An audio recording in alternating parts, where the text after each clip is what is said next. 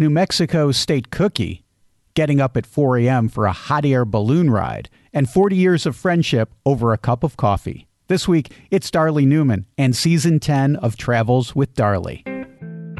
Traveling the world to bring you delicious dishes, tasty beverages, and interesting experiences. This is the Destination Eat Drink Podcast on the Radio Misfits Podcast Network.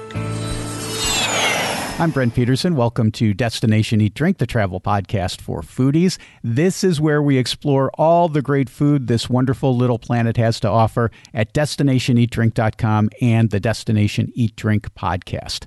This week on the show, it's award-winning TV host and producer Darley Newman. But first, if you enjoy listening to Destination Eat Drink, be sure to subscribe to the show. That way you'll never miss any of our great foodie travel shows. Darley Newman is the creator of the PBS show Travels with Darley, now in its 10th season. Darley was on the podcast last week talking about Bordeaux, and she's back with more adventures from the new season of her show. We talk about craft beer in Santa Fe, New Mexico, a giant shepherd's pie as big as your head, and the best poutine in Quebec. Plus, Darley tells me about a delightful coffee tradition in Turkey. And I share a bit about coffee culture here in Portugal. Okay, I'm starving, so let's eat. Destination Eat Drink.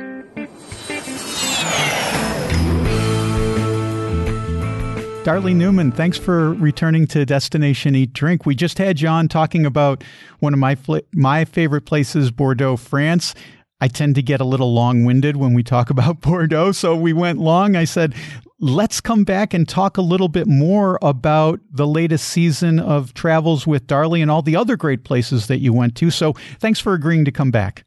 Thanks, Brent. It's always fun. I love talking about food with you. It's making me hungry at the moment, though. I'm going to need to eat after this. As I say, that's my job, making people hungry. So some of the other places that you visited on this latest season of Travels with Darley are some of my favorite places as well, and a couple places I've never been to. So I'm excited to jump in with you. Let's talk about one of my favorite places first, which is Santa Fe, New Mexico. This is a place my parents used to go to back in the 70s. They loved it for the artwork. My mom was a big Georgia O'Keeffe fan. I remember we had Georgia O'Keeffe prints hanging in the house when I was a little kid. But when I went to Santa Fe, I was loving being there and trying all the great food, especially trying the craft beer. I know you're a fan of craft beer. What was your experience like?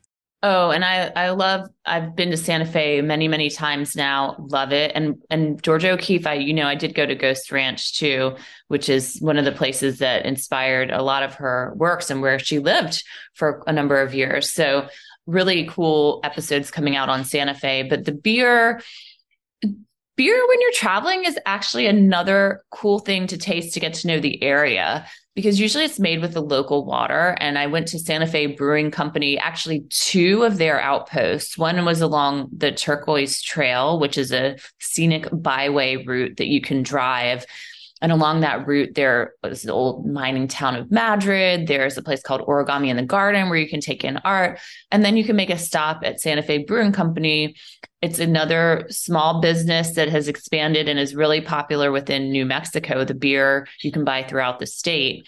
And Brian Locke is the owner. I got to sit down with him and try the local craft beer. We took a walk through their factory there to see how they're packaging everything and their unique kind of Southwestern flair on the beer cans. And he was explaining that this beer is made with their local well water, and that just like anything else, the local water, of course, that's, making up a large percentage of that beer in there. And it really just has a different identifier, a different taste. If you were to take water from New York State, of course, it would be different. So the local water plays into the taste for the beer there. And it reminded me of my New York bagels, because everyone says New York bagels are better because they're made in New York with the New York water. So kind of a similar thing. Right. Yeah, when you're trying beer in different places. And I tried one of their local IPAs, which she called like a tropical IPA, but it was their number one selling. So I was trying kind of the mainstream hoppy flagship beer, and it was really good. The fun thing about visiting this place is that it's really large. They actually have a number of events there, and sometimes there's live music in the back. But there's an outdoor area if you want to be outside, and different games outside that you can play. There's an indoor area to sit at more of a bar setting. You can kind of look into the factory from the indoor area. And there's also a food truck on the property. And we had tacos with, different chili peppers. And that is a great thing to try and to chase with the beer. So when you have something hot, you have your beer with it. And I thought it was really a fun stop to just get a sense of the area and again, what makes trying a craft beer unique there. But I also did go to the Break Room, which is right downtown in Santa Fe. And that's housed in an old cabin that the railroad brakemen used to sleep in the early 1900s. If you're in Santa Fe, there's Sky Railway, which I did, which is George R.R. Martin has taken this old railway, the Santa Fe Railway, and revitalized it into this adventure train experience. So I basically went and did the Break Room, which had a railroad component because the brakemen used to sleep there, and it still has an old tin ceiling, and tried the Santa Fe Brewing Company beer there, and then went on the train, which the train has local beers they're serving as well. So if you want to do beer tasting, there's a lot of options in the Santa Fe area. They actually have an ale trail. They have a chocolate trail. They have a margarita trail. So if you like food and drinks, there's a lot of options to hop around and try different things when you're in the area, and it's really accessible and easy to find. Yeah, and the thing I like about Santa Fe, you can visit the breweries, and you definitely should. But the thing I really like is you can go into any bar or tavern or restaurant, and undoubtedly they will have some of these local beers on tap. And you don't always see that, in a lot of other cities. You go to a city and they'll say, oh, this is a great place for craft beer. But you walk into a bar and, there's Budweiser or whatever. Santa Fe really walks the walk, I think, when it comes to supporting the craft brewers that are in the city and in the area.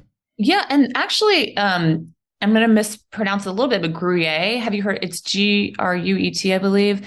There's a local New Mexican wine that's become really popular. And I tried it when I was in Santa Fe there's a downtown tasting room housed in an old hotel.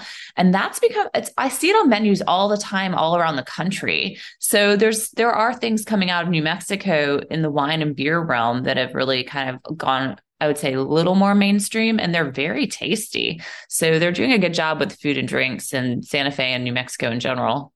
One thing that I wanted to bring up was the thing in Santa Fe is they have this little culinary oddity there called the Frito pie. Did you happen to see the Frito pie? Did you happen to try the Frito pie when you were in Santa Fe, Darlie? I don't know the Frito pie, and that's surprise. I didn't know until this trip about Bisco Cheetos, and that's a whole thing in New Mexico. So there's a lot of food products that I've been so many times that I probably haven't heard of. What is the Frito pie? Okay, so I'm going to tell you about Frito pie, and you're going to tell me about Bisco Cheetos, because I don't know what that is. So Frito pie originated at this little place in downtown Santa Fe called the Five and Dime General Store. And basically what it is, and it's still there, the place is still there. What they do is they take a bag of Fritos, like one of those little individual plastic size bags of Fritos, they cut it open, and they ladle chili on top. And then they hand you a spoon and you eat it like that. And wow. It's, the last time I was there, this will tell you how long it's been since I've been to Santa Fe. The locals were up in arms because Anthony Bourdain had just done an episode of his show in Santa Fe, and he had compared a Frito pie to and pardon me, but this is how he described it. So, to the contents of a colostomy bag. So, people locally were not happy with Anthony Bourdain, and he subsequently, I think he walked that back a little bit. But anyway, now you can find Frito pie in Santa Fe at other places besides the 5 and 10. There's even a vegan version of the Frito pie in Santa Fe. So next time you go, you'll have to look for the Frito pie, and maybe you'll decide to try it, or maybe you'll pass. I don't know. I'm sure I'll try it because I'll try anything for at least a taste, but that sounds interesting. Interesting is the right Yes. right phrase. So tell me about the, what was it called again? It's called the Bisco Cheeto, but there are different names for it. It's one of those, it's a New Mexico cookie. And I was at the International Folk Art Market, which I visited on this trip, which is really cool. Artists from around the world descending on Santa Fe for this special fair. And I was walking around, and it wasn't on my itinerary or agenda, but I ran into the woman whose family has this little cookie empire. Her name's Selena, and they had this big sign up, and it was talking about try Selena's Bisco Cheetos. It's the official state cookie of New Mexico. And I thought, how did I not know about this? Mexico has an official state cookie. And Beautiful. It has been, she said, since 1989, and they even passed a bill about it or something. So they rallied to get this cookie designated, and it was fantastic. I brought a bunch to bring back as gifts for people, but it has this, it's made with anise seed, cinnamon, and brandy, and some other components, and you can make them in different ways. And then a lot of them are flavored with like chives or spicy things. And so you've jalapeno, you've got all these different types of Bisco Cheetos, but they're light. They're like, they look almost like a shortbread cookie potentially, and they're small. But the recipes go back to, I think she was saying like the 1600s, and came over from the Spaniards coming to New Mexico. And the recipes are usually handed down for these different types of Bisco Cheetos you can try from generation to generation. So her family has been making Bisco Cheetos for a while, and obviously they're very passionate about it because they got it designated as New Mexico state cookie. But right. She was telling me that in different parts of New Mexico, they call them different things. So they were calling them Bisco Cheetos, but there's a slightly different pronunciation maybe in southern New Mexico. And people always dispute the way to say it. So yeah, I was trying like different red chili, and there was even like a chocolate chip, a green chili, and they were fantastic. So look out for those when you're traveling to New Mexico. Unlike your Frito pie, it's actually really tasty. Yes. So that sounds amazing. And it doesn't have anything to do with the snack food Cheetos. I know, right? When you said Bisco Cheetos, I'm like, wait a minute, there's Cheetos in this cookie? That sounds like the Frito-Lay company has a stranglehold on Santa Fe, but no, it's something totally different. And it sounds amazing with the different spices and stuff in it, the different herbs. Oh, really tasty. Now I got really good. I know. Yeah. Gosh, it makes me want to eat all of this stuff right now again. And now I don't have access to it because I've never seen them outside of New Mexico. I feel like they should get on Goldbelly or something and sell it around, because maybe they are. I have to check because those were really good. Let's move east to Delaware, because we talked about the beer in Santa Fe. Delaware is completely underappreciated as a beer capital. We used to, when we lived on the East Coast, we used to go down to Rehoboth Beach, because that's where Dogfish Head is headquartered, and they've got a great brewery tour that you can do there. And Rehoboth Beach has kind of turned into this little foodie mecca. They've got some really top quality restaurants. But you went into the northern part. This is maybe an hour and a half south in Delaware. You were up in the northern part of Delaware, kind of outside of Philly, an area that I'm not super familiar with. Tell me about going to Delaware. What made you want to make Delaware part of this season? I'm trying to get to all 50 states as part of the show. Good. Yeah. So we've done a lot of U.S. locations, and I've been to some places more than once. I've been to New Mexico a lot. I've been to California a number of times, even New York State. Delaware had not visited yet and had it on the list. So this year, going to get to Pennsylvania, hopefully Rhode Island. I mean, I'm trying to cover the U.S. So Delaware was definitely on the list. And I think a lot of people will be surprised by this episode because people don't necessarily have it as their number one travel location, Wilmington, Delaware. But that within Wilmington and around the area, I did cycling. I went to historic homes. I went to the different DuPont estates. There are a number of them that you can visit. I went to try burrata Pop-Tarts in downtown Wilmington at Bardea, which is a James Beard Award nominated restaurant. And I went to a wonderful little place near one of the DuPont estates, women-owned, that has amazing croissants. So I was surprised by the different food and drink options, but I did try a number of different beers in Delaware. Wilmington Brew Works is really interesting right downtown. And they make a fun Biden beer inspired by Joe Biden, who's from the area, his trips on the train, riding Amtrak to go to Washington, D.C. They have a beer in his honor. If you're going to visit the DuPont estates, one of them is Hagley that I would recommend visiting. And they make a special beer that they use fruit from the orchards that are historic over at Hagley Estate. So you've got DuPont estate fruit in the beer to make it truly local there at Wilmington Brew Works. And that one, had all this tasted like cherries and black pepper and different things. So very tart, but very, very cool to try and think about, I'm trying, a beer that's made with the, fruit from an orchard that's, been around for a very long time over at this DuPont estate. So I really liked Wilmington and thought, oh, wow, so much here that I didn't know about discovering. And it's really accessible for me in New York City, and then also people in Washington, D.C., if you're looking for a quick kind of weekend or day trip. And I think the Delaware is totally under the radar, underappreciated, but man, the beaches themselves are world class, and there's great food in Delaware too. You were telling me about having a giant shepherd's pie at Jessup's Tavern. What was Jessup's Tavern like? Because this sounded totally like a place that would be right up my alley. I'm actually seeking out historic restaurants and bars right now. I'm doing a lot of shows that have history component. And I think it's so neat when you can go somewhere that's housed in a historic building or has been around for hundreds of years.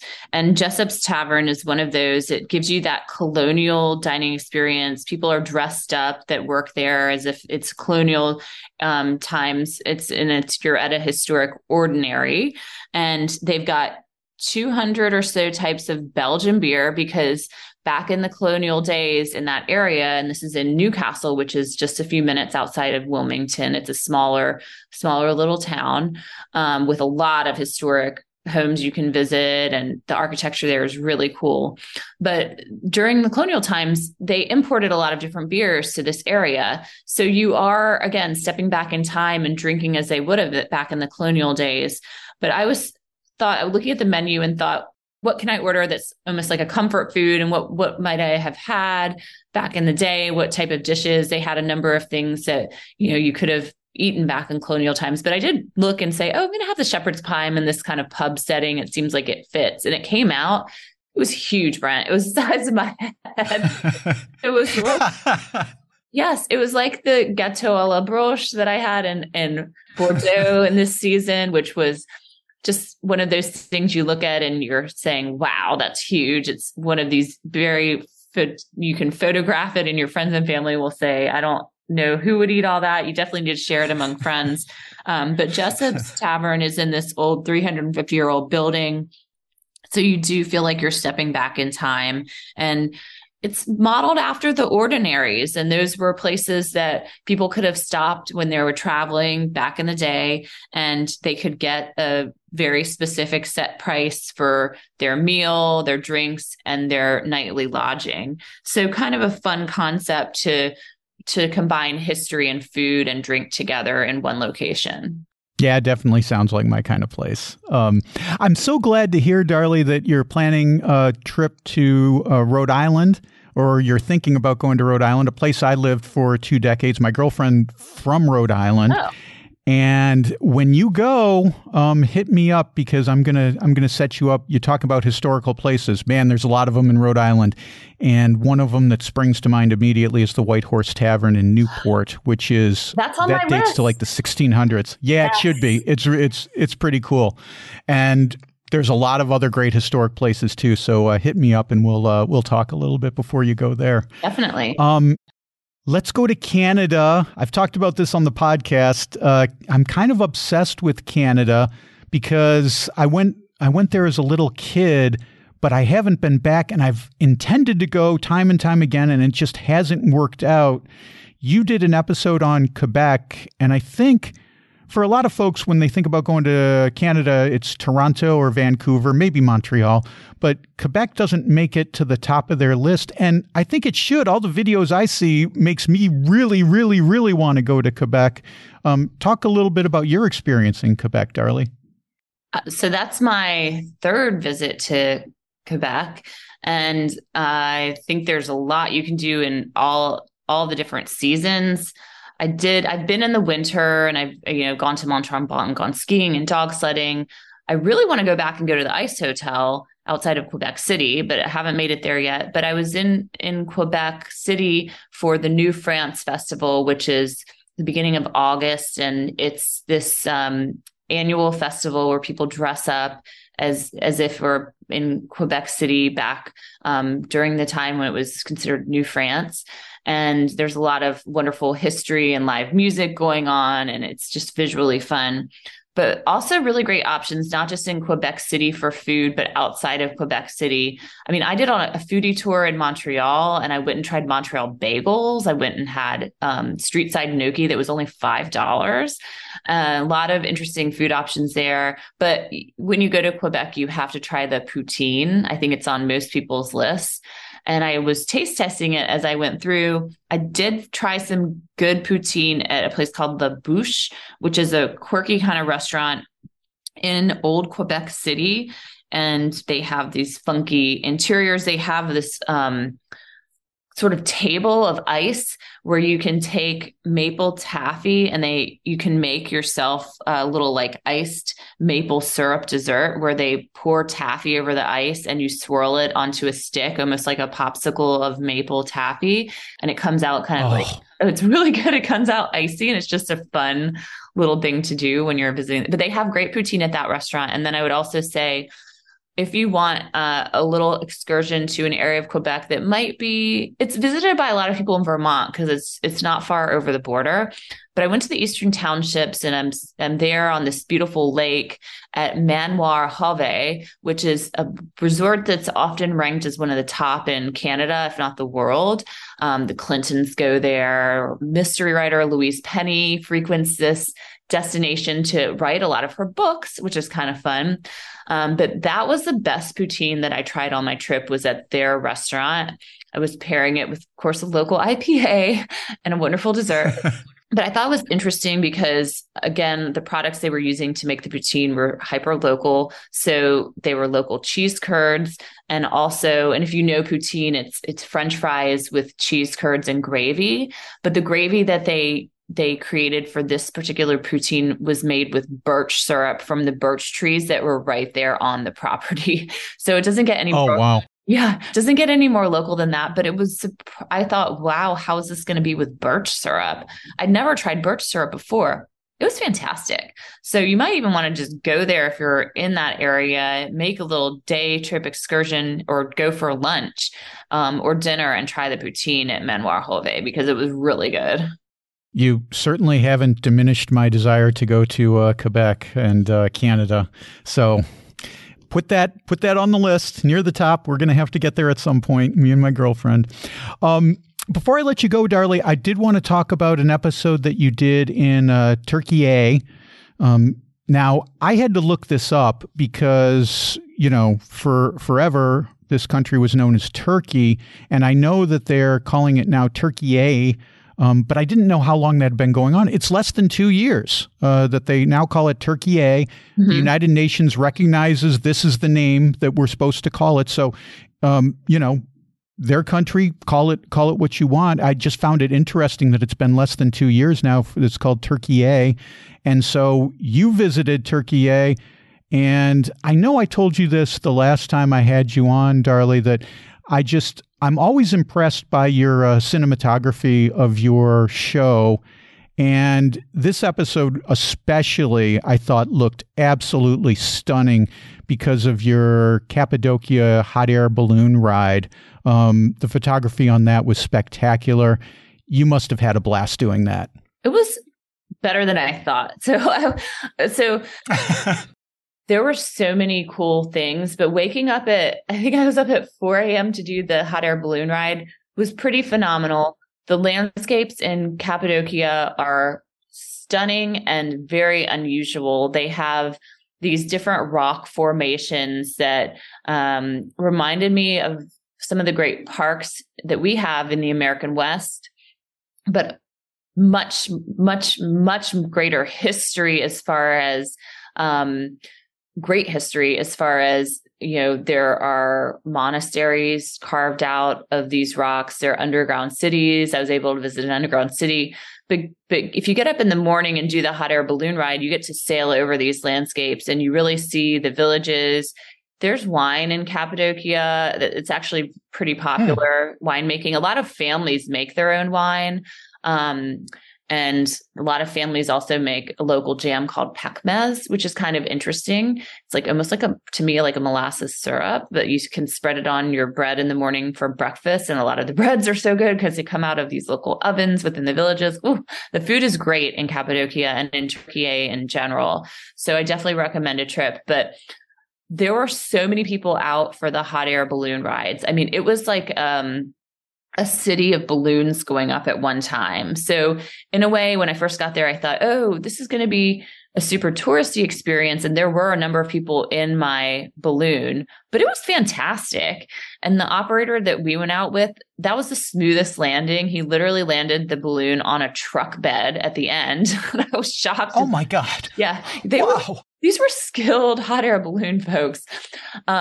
But it's really magical to go over those landscapes in the morning when the sun's coming up. And I definitely recommend that experience. A lot of people are doing it, but a lot of people are doing it for a reason. So definitely add it to your list. And the thing you have to keep in mind, though, is that the balloons aren't always able to go out in the morning. It's very weather dependent. So we lucked out the morning that we did have it scheduled. We were able to take off, no problem. So we lucked out to be able to make this experience work because I had been before to Cappadocia and wasn't able to do the hot air ballooning at that point. So I was really excited to be able to go on this trip. Oh, what good fortune you had. Turkey is well known for olive and olive oil production. And what did you find out about olives and olive oil while you were in Turkey this time? I hadn't necessarily I associate olive oil with Italy and Spain. And a lot of people don't associate it with Spain, but there's a lot of olive oil production coming out of Spain. So it sure is. Yeah. And Turkey as well. I went down to the Aegean coast and I started out in Izmir, which is the third largest city in Turkey. And if you're going out of Izmir, there's a route you can follow called the Urla wine route. And there's a wonderful restaurant, Old Urla, I would definitely recommend you stopping at to try olive oil there. But I also went to the Kostem Olive Oil Museum and Factory. And it's supposedly the largest olive oil museum in the world. Was started by a physician who really believes in the health benefits of olive oil. And he's trying to spread the messaging to multiple generations, including young people, that we should be having olive oil for our health. And if you go through this museum, they have artifacts related to the history of olive oil making from different archaeological sites in Turkey. There was a 1,000-year-old olive oil tree trunk. And the woman who was guiding me through was kind of laughing and saying, oh, if you have olive oil, you could live to be 1,000 years old. And I thought, well, I don't want to live to be that old, but I do appreciate olive oil. And actually, I think it's really fun because I did olive oil tasting when I was in Spain, for instance, and it was similar here in Turkey, where you kind of have these small glass cups that they put olive oil into and you cup it in your hand hand to heat it up a little bit, and you smell it just like you're smelling wine, and then you taste it. And there's a whole process to it. You just take little sips of it and you think, oh, that's so strange to just be drinking olive oil. But first of all, it's good for you and you're not going to drink that much. And second of all, it does really, if you have it on its own, you pick up, the leaves of grass flavors and maybe like a slight even burn to the olive oil, which supposedly if it burns a little bit, it's a better olive oil. So I learned a lot about olive oil at this museum and place where they have 14,000 olive trees right there on a farm. So it's definitely a good place to dive into this specific product. Darlie, whenever I have someone on the show and talk about Türkiye, I always want to talk about Turkish coffee because even though I've never been to Türkiye, I'm kind of a big Turkish coffee fan. And how did you find Turkish coffee? Do you enjoy it, or is it too strong for you? What's your opinion? So it can be really strong, I find. There's a whole mythology or legend or thing around when you finish a cup and there are the grains in the bottom. There's a whole thing around that. But I thought it was good. But again, you have to be ready for that caffeine jolt. But you'll find that you're offered Turkish coffee in a lot of different locations, and it is polite to try it. And the guide that I had, Olvi, we went to this small village in Cappadocia called Mustafa Pasa. And this village has a lot of architecture that is Greek influenced and is a wonderful little side step to get out of the crowds. It does get crowded there because tour buses come in, but if you go early in the morning like I did, I sat in the village square and it was all locals having coffee and tea. So I thought that was really cool to be able to have my coffee out with true local people. And Olvi was telling me they have a saying that if you drink coffee with someone together, you owe that person 40 years of friendship. Now, I don't know why 40 years specifically still, and I don't think Olvi did either, but it is a saying that coffee unites you. And Turkish coffee is a thing. Like you can share it with someone, and I do feel like I had this bond with Olvi that was stronger after we had our coffee together. Maybe it's just because we were able to sit together in this neat location that was where the locals were having their coffee and trying this. But it's something that you definitely have to have on your list if you're traveling to Türkiye. I love that idea, Darlie, that, because having a coffee can be such a great social experience. In the U.S., we go to the drive-thru and we grab our coffee and we put it in our cup holder and we drive to work. In Italy, even though the coffee is spectacular in Italy, a lot of times it's like you go to the cafe and you're standing up and you throw it down, although it can be a social. Here in Portugal, they have the way it's described is you don't say you want to go for a coffee, you say you want to take a coffee. And that can mean sitting down for an hour, 2 hours, just with one little tiny cup of a Portuguese espresso and just visiting with someone in a cafe. And it's delightful. And I'm so happy to hear about that similar kind of tradition when you're in Türkiye and 40 years of friendship. I think that's a great way to end this episode, in fact. So here's to 40 years of friendship, Darlie. Thanks for being on the show, and congratulations on the new season. We will have links to your website and to all the stuff that you talked about in the show notes so that people can find you and look for the new season of Travels with Darlie on your local PBS station. Thank you so much, Brent. Yeah, I'm excited it's our 10th season, so pretty epic and lots of great experiences that are very unique that you can discover through these episodes. Okay, there you go. I don't know if I've ever heard of a better ritual than the 40 years of friendship over a cup of coffee in Türkiye. I'm so glad Darlie shared that with us. The latest season of Travels with Darlie is airing now on PBS. Check your local listings. I've got links to Darlie and the places she talked about in the show notes. Get that at radiomisfits.com/DED215. Well, that's a wrap on this week's show. Next week, Samantha Brown is here to talk about huckleberry mules and what to pair with bison pho. Until then, get over to DestinationEatDrink.com. I just posted a story about a great side trip from Lisbon. It's the Clues Palace. Everyone knows about Sintra and the Pina Palace near Lisbon, but this palace, to me, it's equally amazing. And I've got the story at destinationeatdrink.com/clues. That's QUELUZ, or just go to destinationeatdrink.com/blog. And if you like listening to Destination Eat Drink, be sure to rate and review us on your podcast app. Thanks so much for that. Destination Eat Drink is distributed by the Radio Misfits Podcast Network and a guy who's been spiking his coffee with scotch for 40 years, Ed Silla. Thanks, Ed. I'm Brent Peterson. I'll see you down the road. Join us next week for another culinary adventure on Destination Eat Drink, a presentation of the Radio Misfits Podcast Network.